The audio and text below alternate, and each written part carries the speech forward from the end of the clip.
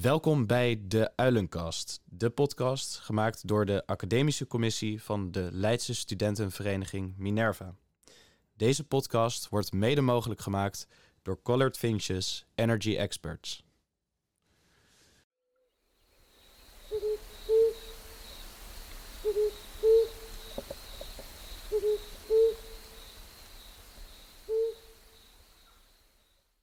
Welkom en leuk dat jullie luisteren naar een nieuwe aflevering van de Uilencast.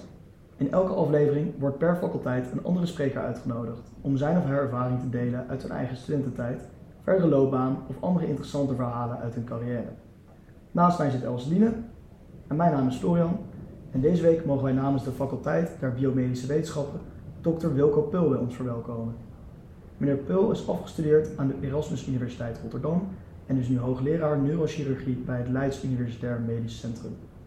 Daarnaast is meneer Peul actief als hoofdredacteur van Brain and Spine, een wetenschappelijk tijdschrift met medewerking van zowel de European Association for Neurosurgical Societies en Eurospine. Bovendien bent u benoemd tot bestuurslid van de ZON-MW voor een periode van 3 jaar. U bent daarnaast vast al betrokken bij veel meer andere zaken, maar dat is haast te veel om allemaal nu nog even op te noemen. Meneer Peul, van harte welkom. Veel dank. Ik ben blij hier te mogen zijn. Ja, het moet een beetje raar zijn om zo te horen wat u allemaal heeft gedaan, misschien wel. Ja. Ja, en hoe is het nou om hier op sociëteit te zijn? Want we zitten natuurlijk nu in de piep. Bent u hier al eens eerder geweest? Ik ben hier wel eens eerder geweest. Ik heb denk ik jaren terug hier een lezing gegeven. In het kader van, volgens mij ging dat over hersenletsels. En jullie hebben zo'n programma waarbij jullie hoogleraren uitnodigen om les te geven. Dus dat, oh, wat leuk. Oh, dat is er helemaal niet. Ja. Oké, nou. Lodewijk Res leidde dat toen en toen was er een grote groep en toen stonden we daar met een presentatie. Dat was leuk. Ja. Oh, wel andere tijden natuurlijk nu, Ja. Maar leuk dat er iets door kan gaan nu. Ik denk dat heel veel van onze luisteraars die misschien niet bekend zijn met de biomedische faculteit u misschien wel kunnen kennen van Topdokters. En mijn eerste vraag was eigenlijk, hoe bent u daar terecht gekomen? Bij Topdokters Ja. of op de universiteit? Nee, bij Topdokters. Ja, gewoon gevraagd. Ze hebben mij gevraagd. En via hebben ze mijn naam genoemd. En Topdokters wilden vooral verschillende disciplines laten zien. Dus een internist, een chirurg. En dan neurochirurgie leek ze wel een mooi programma. En door collega's uit de landen hebben ze geadviseerd om mij te vragen. Oké, en moest je daar lang over nadenken om mee te doen? Ja, ik wilde even kijken wie de programmamakers waren. Ja. En neurochirurgie gaat ook wel om ernstig zieke mensen. Mm-hmm. En voordat je het weet heb je ineens een RTL Boulevard-achtig programma. Ja, niks ten nadele daarvan. Maar daar werd ik ook eens gevraagd om geïnterviewd te worden en dat doe ik dan liever niet, want je weet niet welke kant het interview op gaat. Ja. En Topdokters heb ik ook van tevoren met de makers gesproken en dat waren wel mensen die de goede richting opdachten en het juiste doel voor ogen hadden. Oké. Dus dat, ja. Vond u het inderdaad moeilijk om professioneel, want het is toch een tv-programma, ze zijn op een of andere manier toch op zoek naar misschien een soort sensatie, dat soort dingen. Vond u het dan moeilijk om professioneel te blijven onder dat soort omstandigheden? Nee, deze makers deden dus daarom dat je ze eigenlijk niet meer doorhad. En lopen veel met je mee, dus ze lopen echt wel lang met je mee, want je krijgt kleine stukjes te zien van zo'n hele dag. En daardoor wordt er een vertrouwensband opgebouwd en lukt dat wel. Oké, dus dat is, het ging eigenlijk vanzelf. En we hebben natuurlijk ook bepaalde dingen niet laten zien. Zij wilden heel graag dat we een zeer ernstig hersenletsel zouden filmen. We wilden ook dat ik midden in de nacht ze zou bellen als dat zou gebeuren. En dat vond ik niet kies, omdat je dan moet je ook de autonomie van de patiënt in acht nemen. En zo'n patiënt kan natuurlijk geen toestemming geven. Deze patiënten die in beeld kwamen, die gaan natuurlijk allemaal toestemming. Yeah. Ik kan me wel voorstellen dat het voor de televisie interessant is om juist zo'n groot ernstig hersenletsel of een dwarslesie, om die in beeld te brengen. En dat heb ik per se niet gewild. Nee. Had wel kunnen gebeuren tijdens het programma, daar hadden we ook niet voor geschroomd dat als complicatie van een van de operaties een dwarslesie had kunnen optreden. Ja. En dan hadden we dat gewoon uitgezonden. Ja. Maar het belangrijke verschil was dan, neem ik aan, dat die patiënt vooraf wel toestemming had kunnen geven. Ja. In plaats van iemand die op de spoedeisende hulp ineens binnenkomt. Ja, die binnenkomt en dan eigenlijk niet weet wat hem overkomt, überhaupt al. De meeste mensen komen thuis die wel eens binnenkomen. Je kan het wel aan familie vragen. Ik begrijp zo'n televisiemaker wel, maar ik vind dat toch niet Daarbij komt heel veel bloed op de OK. Het klinkt heel interessant, maar als je het in het echte leven natuurlijk ziet op de buis, is dat geen vrijgezicht. Ja, de realiteit is het engste genre, zeg maar. Ik denk het wel. Even zeggen. Ja. Ja. Ik denk dat je dat ook niet in de meeste televisieprogramma's ziet, hoe de realiteit eruit ziet. Ja. En met die dwarslezers, u bent ook ambassadeur geweest van de Rapenburg race. Nog steeds, ja. Nog steeds? Dus ik hoop het wel dat ik steeds ambassadeur ben. Dat kan zijn dat ze me uitgekikt hebben. Nee. Oké, maar wat hield dat allemaal in dan ambassadeur zijn daarvan? Nou, eigenlijk is de Rapenburg race door jullie studenten uitgevonden. De Rapenburg race is ooit voor vluchtelingen gedaan. Dat is dat jaar geweest dat ik ook hier stond over hersenletsels te spreken. Ja. Een aantal van de geneeskundestudenten die hier ook lid waren, die waren onderdeel van een studententeam die in Europees onderzoek patiënten, in het kader van het Europese onderzoek patiënten zagen in het RMC Hageland en Rotterdam. En die studenten waren bevriend met een van de jongens, ook lid hier, die een dwarslezing kreeg. Ja. En terwijl ze met het onderzoek bezig waren, vroegen zij zich af van, Wilco, je doet onderzoek naar hersenletsels. Ja. Kan je hetzelfde onderzoek ook niet doen naar dwarslesies, want je gelooft in acuut opereren. En dat is niet in ieder ziekenhuis het geval, kan je dat onderzoek ook niet doen naar dwarslesies. Nee. En dat vond ik zo'n mooie gedachte, dat ik zei van ja, dat gaan we gewoon doen. Ja. En zo is de Rapenburg race geboren in het kader van dwarslesies. Oké, dus je bent er eigenlijk echt al vanaf het begin bij? Ook Ja, bij ja, ik was de behandelend arts van Maarten Jorissen. Ik denk dat ik zijn naam gewoon mag noemen, ik denk wel dat het goed is. Ik wil hem ook even toestemming vragen. En Maarten was wel een enorm mooi karakter, hoe hij met zijn dwarslezing omging en alles wat hem overkwam. En ook zijn vrienden, hoe hij dat oppakt. Bij heel veel dwarslesiepatiënten is dat niet het geval. Dus de Rapenburg race is ook niet alleen om te kijken naar wetenschappelijk onderzoek, hoe kan je een dwarslezing in de acuut stadium het beste behandelen, maar ook wat zijn de maatschappelijke consequenties. En kan je bijvoorbeeld in een stad als Leiden, Amsterdam, Rotterdam met je rolstoel een restaurant en naar het toilet. Dat gaat dus gewoon niet. Ja. Zo is de Rapenburg race geboren in het kader van dwarslezings. Nou, recentelijk dan de tweede Rapenburg race, die heel succesvol was. Ja, groot evenement. En de volgende jaren willen we toch meer media aandacht proberen te krijgen. Ja, heel leuk wel. Ja. Vindt u ook dat daar genoeg ruimte voor is voor wat er gebeurt met de patiënt na het opereerstukje, na het acute stadium, zeg maar? Wat met een dwarslesie zo, die maatschappelijke consequenties, is daar genoeg ruimte voor, vindt u dat? Nee, helemaal niet. Heel grappig, ik had net een interview in het kader van de Nationale Wetenschapsagenda, daar heb ik ook een soort rol. En dat we onderzoek doen naar maatschappelijke vragen. Ja. En onder andere de dwarslezervereniging, en dat gaat trouwens ook voor de hersenletsels, die willen meer aandacht hebben van na het acute stadium, je hebt alles gehad, ziekenhuis, intensive care vaak, binnenkomst van de helikopter, er wordt heel veel geld uitgetrokken, volgens het revalidatiecentrum en daarna worden ze eigenlijk een soort van in de steek gelaten. Ja. Dan zijn ze onderdeel van de maatschappij, het zijn mensen zoals jij en ik, en vervolgens kijken we er niet meer naar om. Ja. Alleen al chronische revalidatie met fysiotherapie is al bijna onmogelijk, niet te betalen. Ja. Dus daar ga ik hard voor maken eerst van de tijd. Dat is natuurlijk al minder met geneeskunde zelf te maken. Maar uiteindelijk is dat wel het doel. Wat je al met de acute fase doet, zo snel mogelijk en zoveel mogelijk en zo kostbaar mogelijk. Want als je wil de kosten laag houden, dan is het hartstikke kostbaar. Ja. En vervolgens later doe je niks meer. Ja, want gaan die bezuinigingen die vaak in de zorg zijn, gaan die dan ook ten koste eigenlijk van de patiënt in dit geval? Meestal wel. Ja. Patiënt en ook wel de familie.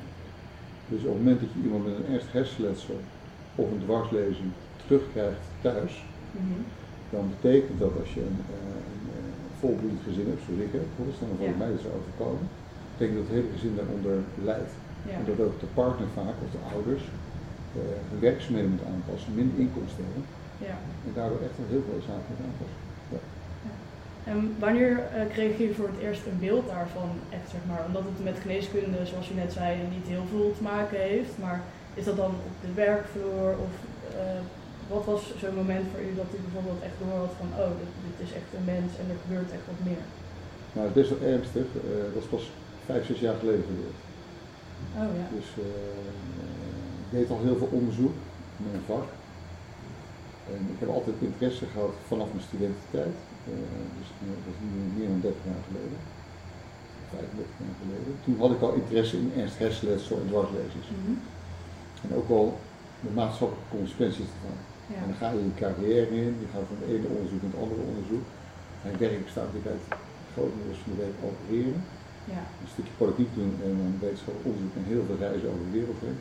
En dan vergeet je waar het uiteindelijk om draait. En toen we een groot onderzoek gingen doen voor de Hersenstichting, naar hersenletsel, heeft de Hersenstichting gevraagd van joh Wilco, ik vind het een hele mooie onderzoeksaanvraag.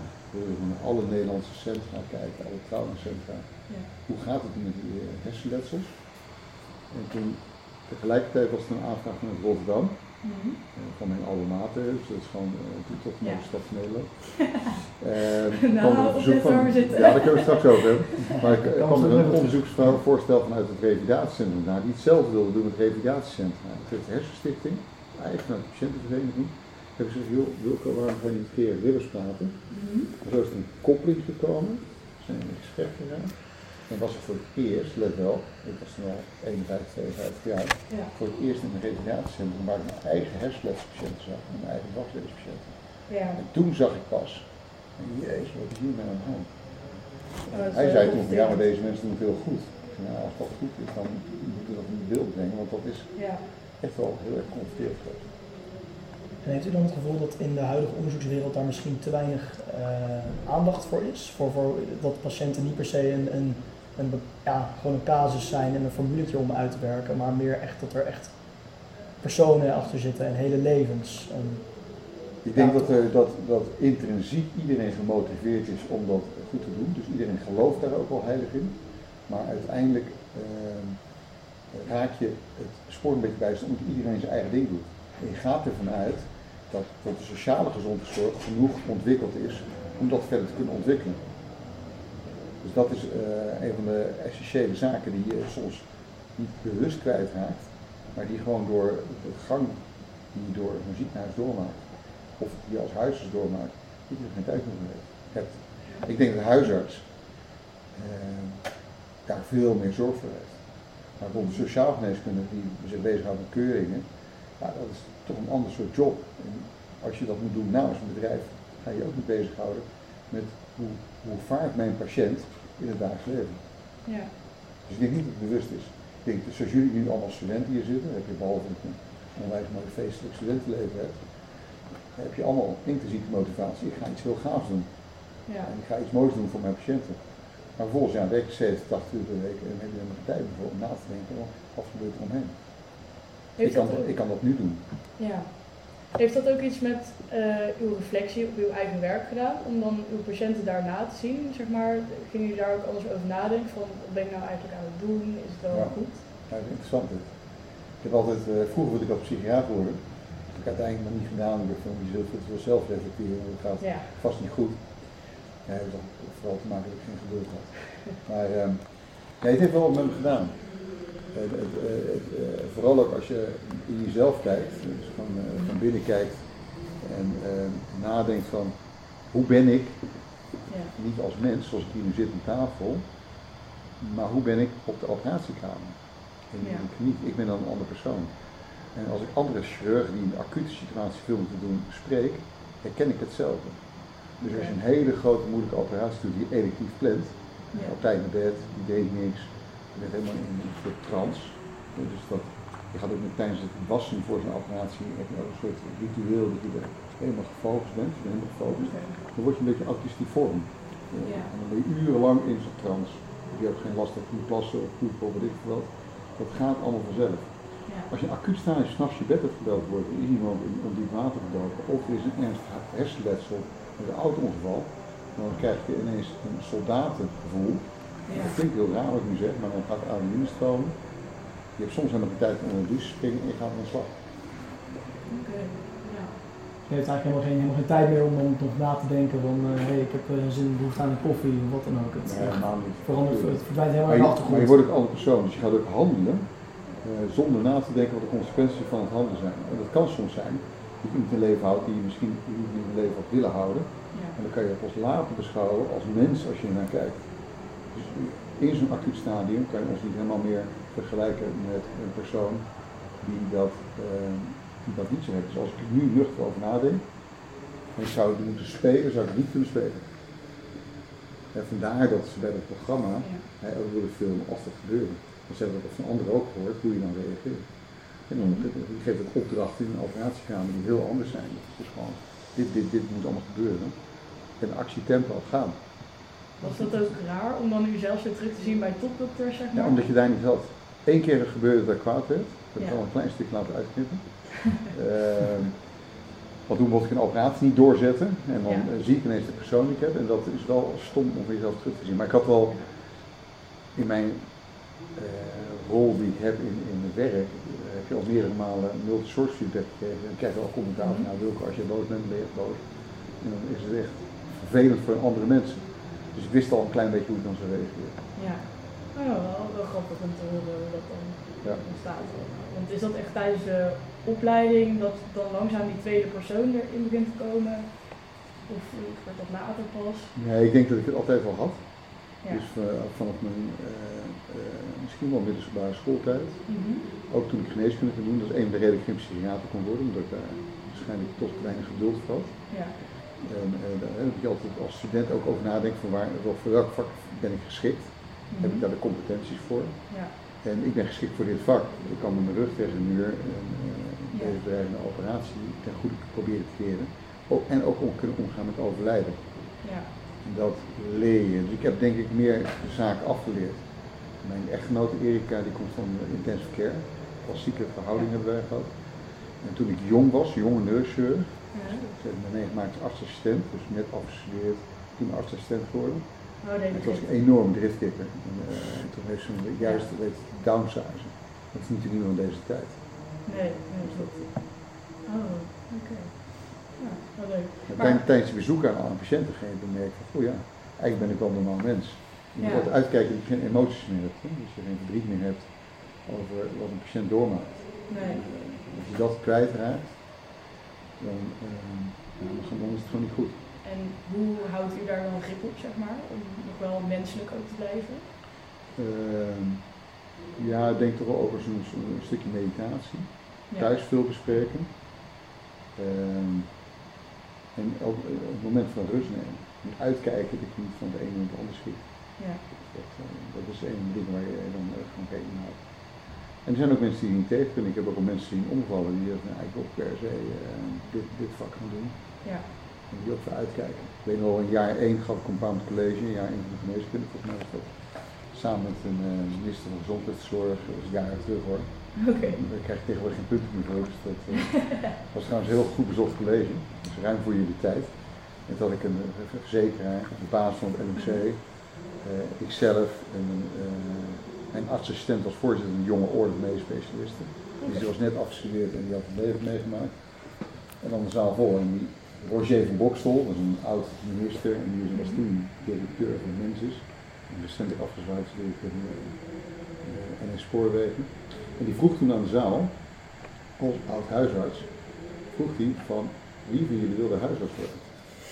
Eerstejaars geneeskundestudent. En ik denk dat 2, 3 handen in de lucht in. Oh, dat is nog best weinig. Dat is heel weinig. En toen zei ik, nou gefeliciteerd, 3/4 van jullie wordt huisarts. Ja, precies. En sommigen hebben het idee van ja, ik ga dat vak doen om bepaalde herodiek of de romantiek van het snijden of te opereren. Dat speelt in het studentenleven, dat speelt ook in het assistentenleven. Het is bijna een beetje corporaal, wat het eigenlijk niet wil zijn. En zo romantisch is het niet. Het is gewoon een job en je moet gewoon goed zijn in je job en wat goed doen. En vooral een mens blijven. En daar de balans in zien te vinden is wel ingewikkeld. En sommigen zie je van omvallen, die redden het gewoon niet. Denkt u ook dat er bepaalde dingen zijn, waar je zeg maar het lidmaatschap dan ergens bij, dat voor kan bereiden op een bepaalde tak ook of zo? Dat je meer gewend bent bijvoorbeeld aan de hiërarchie of dat soort dingen? Zijn dat... Ja, ik vind het een groot voordeel, maar tegelijkertijd ook een nadeel. Dus het lid zijn van een vereniging, zoals deze vereniging, bereid je daar ook voor. Alleen het is bijzonder dat het in de chirurgische wereld nog steeds zo is. Ja. Dus dat is mijn tweestrijd. Ik heb dus enerzijds denk ik dat het goed is. Dus je leert communiceren, je leert in debatten gaan. Ja. Ik heb heel veel debatten zijn vaak het scherpst aan de snede. Ja. Ja, en hoe ga je daarmee om? Dat leer je natuurlijk hier op zo'n vereniging. Dus je leert elkaar debatteren. Soms een slok op, soms gewoon zoals je hier aan tafel zit. Ja. Daardoor word je voorbereid op dat leven. En ook het omgaan met tegenslagen, wat de vereniging ook meemaakt, bereid je voor op dat leven in zo'n ziekenhuis. Ja. Heb je zelf ook bij RC gezeten toevallig? Ja. Oké, hoe zag uw studententijd eruit? Want we hebben nou... Een beetje zoals dit. Ja, ja, ik wil horen wel op de achtergrond, ik weet niet of het hoorbaar is, veel muziek delen van de quiz die ik aan was. Maar hoe was dat bij RC in die tijd? Ja, slecht. Dat is de periode dat ze geschorst zijn, of we geschorst zijn. Ja. En ik ben ook één keer hier geweest en toen is volgens mij een kroonlucht naar beneden gekomen. Dat is dat jaar geweest. Dus dat was, ik heb een hele mooie studententijd gehad, maar het studentenleven zoals het in Rotterdam in die jaren was, dat is niet te vergelijken met de huidige jaren en ook niet te vergelijken met Leiden. Ja. Dus als ik kijk naar hoe het in het Leiden er naartoe ging, dan zeg ik wel van misschien dat ik wel een paar jaar langer over studie gedaan als ik in Leiden gestudeerd had. Ja. Niet wegnemen dat ik een hele mooie studietijd heb gehad in Rotterdam. Maar het was anders dan jullie meemaken. Ja. Het studentenleven was van mijn kant uit ook veel minder actief op ROC. Ja. De geneeskunde lag ook echt volledig los van Kralingen. Dus dat was Rotterdam natuurlijk een grote stad. Ja. Was in de 80 jaar was die stad een opbouw, dus wij zaten van boven. Dus er is nu heel gaaf om te wonen. Okay. In de achterbuurt. De rest zat in Kralingen. Dus het is heel bijzonder als je terugkijkt naar de studententijd. En ook hoe je dan van je studententijd nu ziet, hoe mijn kinderen trouwens, die alle 3 hier lid zijn, zich nu ontwikkelen en dan terug bij hun zaken terugzien die ik vroeger ook heb meegemaakt. Ja. Eigenlijk gewoon vergeten was. En sommige mensen vragen wel eens van hoe kon het dan dat je als je dan dat je wild studentenleven hebt gehad, hoe kom je dan dat je zo'n carrière kan maken? Ja. Ja, ik heb er niet over nagedacht. Nee. Ook niet als je vragen gesteld heeft aan jonge orthopeedische specialisten. Hoe word je dan hoogleraar? Nou, dat word je niet zomaar. Nee. Je gaat studeren, je hebt een mooi studentenleven. Ja. Als je een studentenleven hebt wat geen verenigingsleven kent, kan het best ook nog mooi zijn. Maar probeer dan ook iets sociaals te doen. Ga dan al die studenten aan, doe dan in ieder geval sociale dingen, want anders kom je er gewoon niet. Nee. Ik geloof heilig erin dat alles wat ik nu bereikt heb, ook wel deels te maken heeft gehad met een mooi en sociaal, rijk sociaal studentenleven. Ja. Denkt u dat veel studenten zich daar op dit moment een beetje in verslikken? Dat ze te veel een bepaald pad voor zich proberen uit te stippelen met heel veel stages en cv opbouwen en dat ze dan toch uiteindelijk op een plek terechtkomen die ze van tevoren helemaal niet hadden kunnen voorspellen? Ja, een hele goede vraag van me. Belangrijke vraag, dat zie ik nu heel veel. Ik noem dat ook als carrièrejagers. Onder de luisteraars zitten een paar mensen die denken wel dat het heel belangrijk is. Ja. Er heerst nu zo'n sfeer van je moet in de biomedische wetenschappen of in de rechtenwereld of in de economische wereld, moet je promoveren om veel te bereiken. Ja. En dan maar stages pakken en de wetenschapsstage zus en de wetenschapsstage zo en dan zo hoogdravend mogelijk. Zo denk eerst even, wat vind ik nou leuk? Wat vind ik mooi in het leven? Wat wil ik laten doen?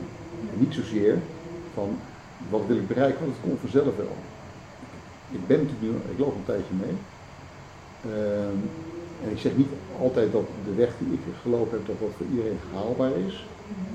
Maar eigenlijk mensen die veel bereiken in zo'n vak als dit, die worden ervoor gevraagd.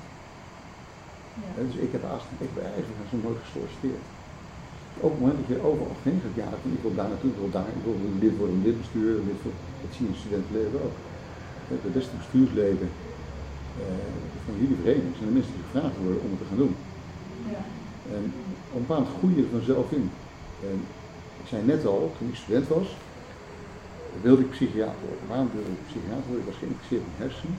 Ik vond schizofrenie, dus hallucinaties, indrukwekkend. Ja. Ik dacht, ja, daar wil ik echt het verschil maken. Ik dacht, dat moet ik gewoon onderzoek kunnen doen. Ik had het voordeel dat ik een oom had. Dat is natuurlijk die glijbaan die je soms hebt. Ik had een oom die een groot psychiater was. Die had een groot lab in New York. Ik had alles gegeven. Over carrièrejaar gesproken. Toen zie je eigenlijk gelijk een eigen pad. Dus ik dacht, nou, psychiater, maar gelijk een beetje optimistisch. New York is ook wel een mooie plek.